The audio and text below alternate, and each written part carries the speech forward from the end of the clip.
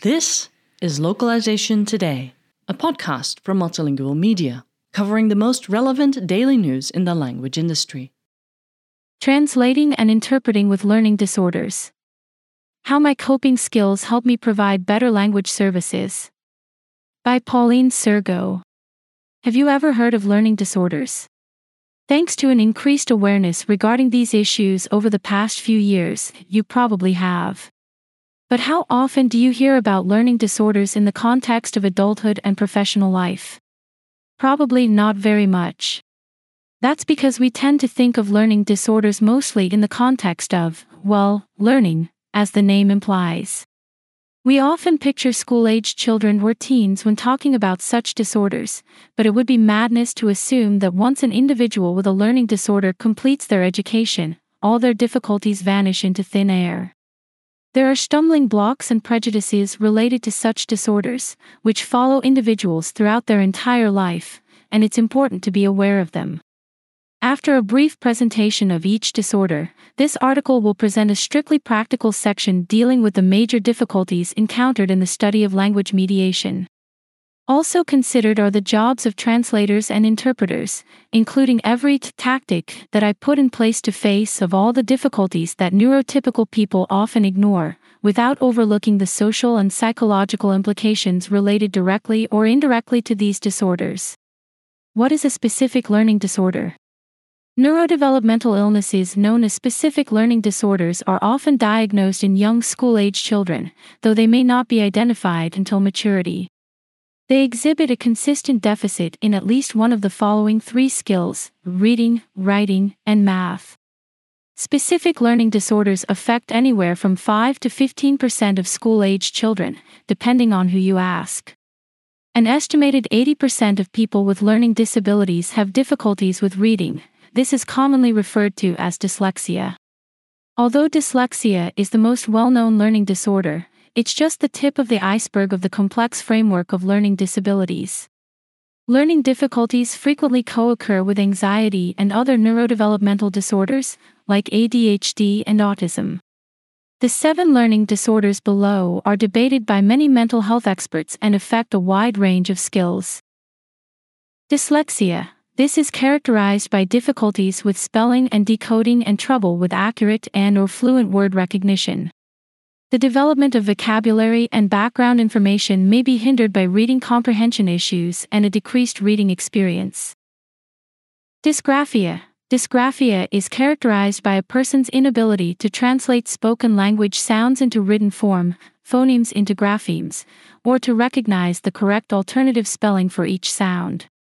Someone with dysgraphia might write their letters backward, have trouble remembering how to form letters, or be confused about choosing whether to use lowercase or uppercase letters.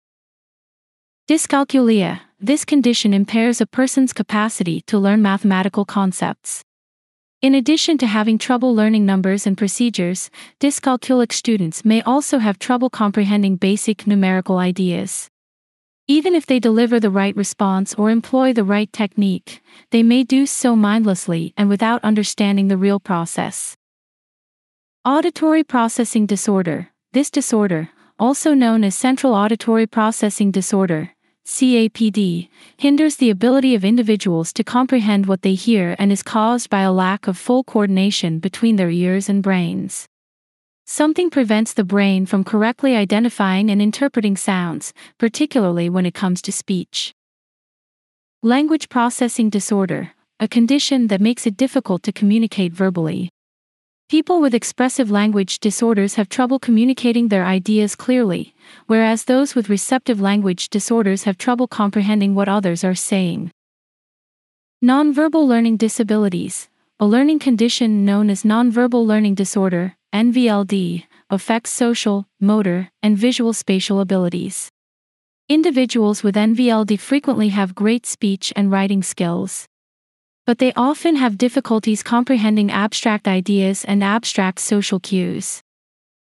Visual perceptual/visual motor deficit. This disorder impairs an individual's ability to comprehend visually presented information. This affects the ability to read, draw, and copy, and often reduces their attention span. Even taking into account all we know about these disorders, our actual understanding is still limited.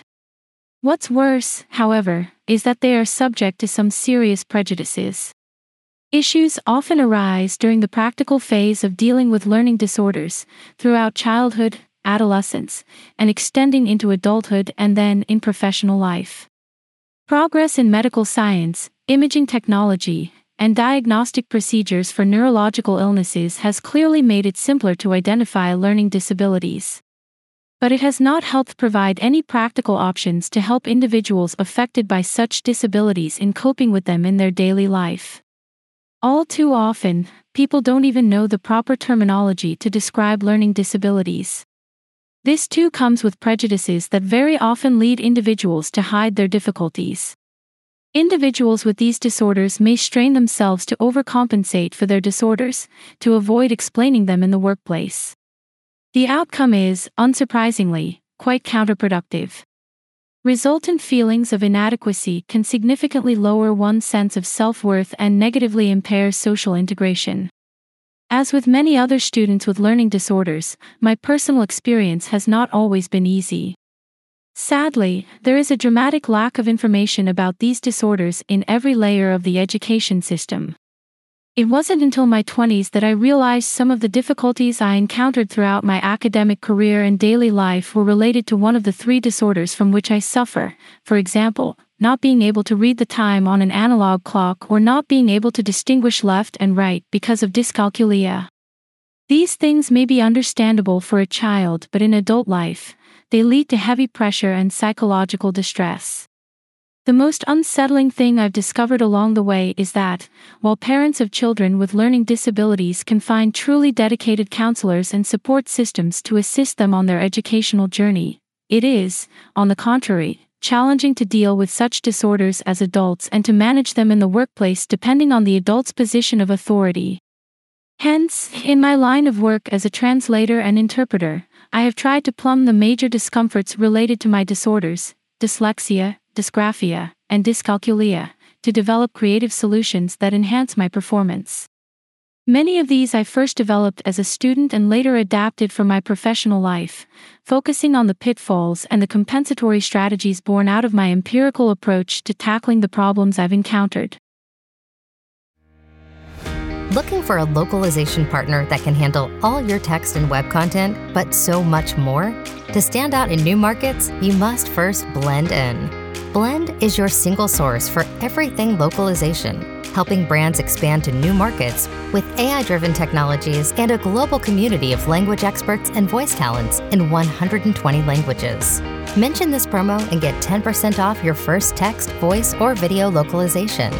Grow bigger anywhere with Blend. Visit getblend.com today. Reading challenges in translation. The reading challenges from my dyslexia have been the most severe difficulties in my career. Understanding the troubles of dyslexic individuals can be very difficult for those without the disorder. It's important to note that different individuals experience dyslexia differently. Even on an individual level, somebody's perception may be constantly changing as they read, even within the same paragraph. Dyslexic readers find letters and words constantly moving and overlapping, which inevitably leads them to skip words and lines and repeatedly miss reading points. In this case, one of the major tips I can give is to avoid using serif fonts like Times New Roman, Garamond, Georgia, Palatino, and Cambria.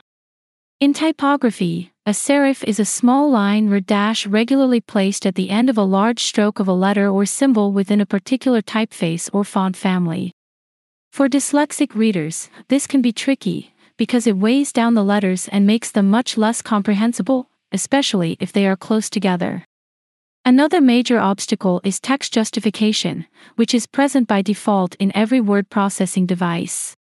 What I can recommend is to space the text in every possible way, preferably with double-line spacing, to increase the font size, at least 14, to divide concepts or long periods into paragraphs, and not forget to turn off the above-mentioned justification and to carefully choose the font.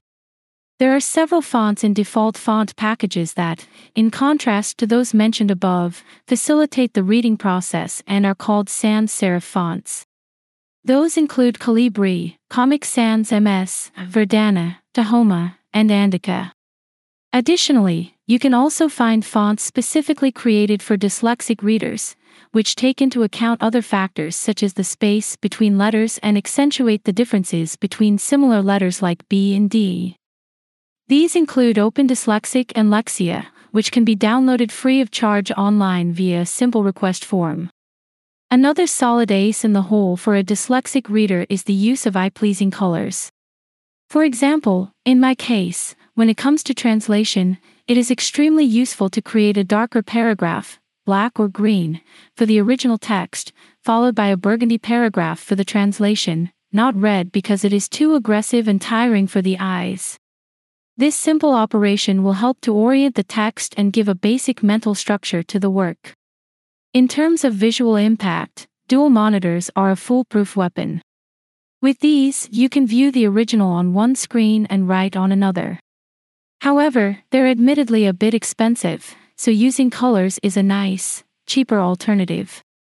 When it comes to reading for translations or post-editing, it's high time to inform the companies in the field that it is almost impossible for a translator with learning disorders to deal with the majority of CAT tools, since they tend to feature very close segments and columns, with nearly no line spacing, predominantly violent colors, and non-inclusive fonts, almost all the negative elements mentioned above. Instead of facilitating and assisting the work of the translator, CAT tools, perhaps paradoxically, slow down our work. Tips for interpreters. Sight translation. Let's talk about every interpreter with a learning disorder's worst nightmare, sight translation. Even if the interpreter is perfectly capable of completing the exercise from a linguistic point of view, they may still encounter problems in reading aloud, complicating the performance and risking a bad first impression. I recommend using a second sheet to manually isolate the desired line. Though this isn't super practical, it's the only way I've found to solve this, especially if the script doesn't match the aforementioned standards. Consecutive interpreting.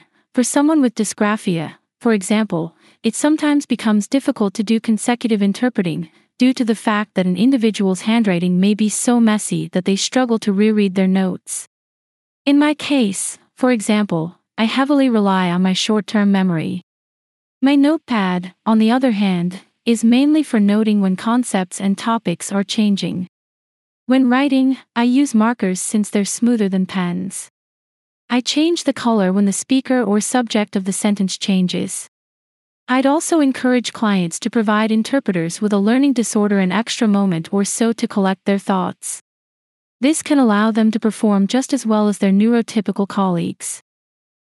Simultaneous interpreting. It may sound silly, but I argue that keeping your hands busy is essential for interpreters with learning disorders doing simultaneous interpreting work.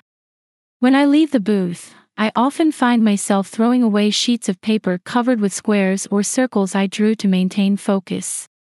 This may appear to be a distraction, but in fact, simple hand movements can aid in channeling concentration and energy. They can also keep performance anxiety at bay. Silent fidgets like balls, mats, or stress cubes can relax your mind by repeating an automatic movement without thinking about it. The last disorder that affects my translation work is dyscalculia. Although my specialization does not require any mathematical skills, when I am confronted with simple numbers, dates, values, or timetables to translate, it can be quite tricky. My brain struggles to understand the meaning of the information in the source language. Throughout my student years, I adopted various compensatory strategies. I devised my own symbols to represent the units of measurement for consecutive or ready-printed tables, which I kept in the booth next to me to mark the numbers in the columns. These strategies allow me to read them without necessarily understanding their meaning immediately. The fact that learning disorders have such little visibility in the workplace is a shame, because individuals with learning disorders can be excellent resources. After all, we've developed all sorts of creative ways to circumvent the difficulties we face. These alternative methods would likely never occur to neurotypical individuals who have always had the easiest way to achieve a goal. For example, according to Mata by Dyslexia, 84% of dyslexics make more use of reasoning than neurotypicals, where reasoning refers to understanding, evaluation, and decision-making. They can reason in pictures rather than words, making them highly intuitive and able to make connections between concepts quickly, thanks to the use of their 5 senses during the process. Contrary to common cliches, they can learn and implement many new concepts effectively, and show excellent soft skills such as creativity, resourcefulness, and empathy. Some of the most famous politicians, Winston Churchill and John F. Kennedy, for example, struggled with learning disorders. Likewise, successful writers, artists, and scientists like Agatha Christie, Daniel Radcliffe, and Albert Einstein did as well. The list of highly accomplished people in fields from acting to zoology includes countless individuals who deal or dealt with learning disorders. And this makes me wonder if this list could be even longer, considering all those who have never been properly diagnosed. Hidden in our offices or behind our school desks, there are potential great talents who hide out of shame, convinced they are not smart enough. Perhaps, if correctly enhanced and encouraged to meet their full potential, these folks could unravel some extraordinary ideas. If you read this article and are suffering from learning disabilities yourself, I ask you not to hide in the shadows. Come out of the woodwork, because you have nothing to be ashamed of. I encourage you to teach the people around you that there are different ways of working and thinking, and that there is an endless range of reasoning methods that are all to be discovered. Even if they are different, it doesn't mean that they are wrong. On the contrary, this can be enriching for everyone and make your workplace less burdensome. Thank you for listening to Localization Today. To subscribe to Multilingual magazine, go to multilingual.com/subscribe.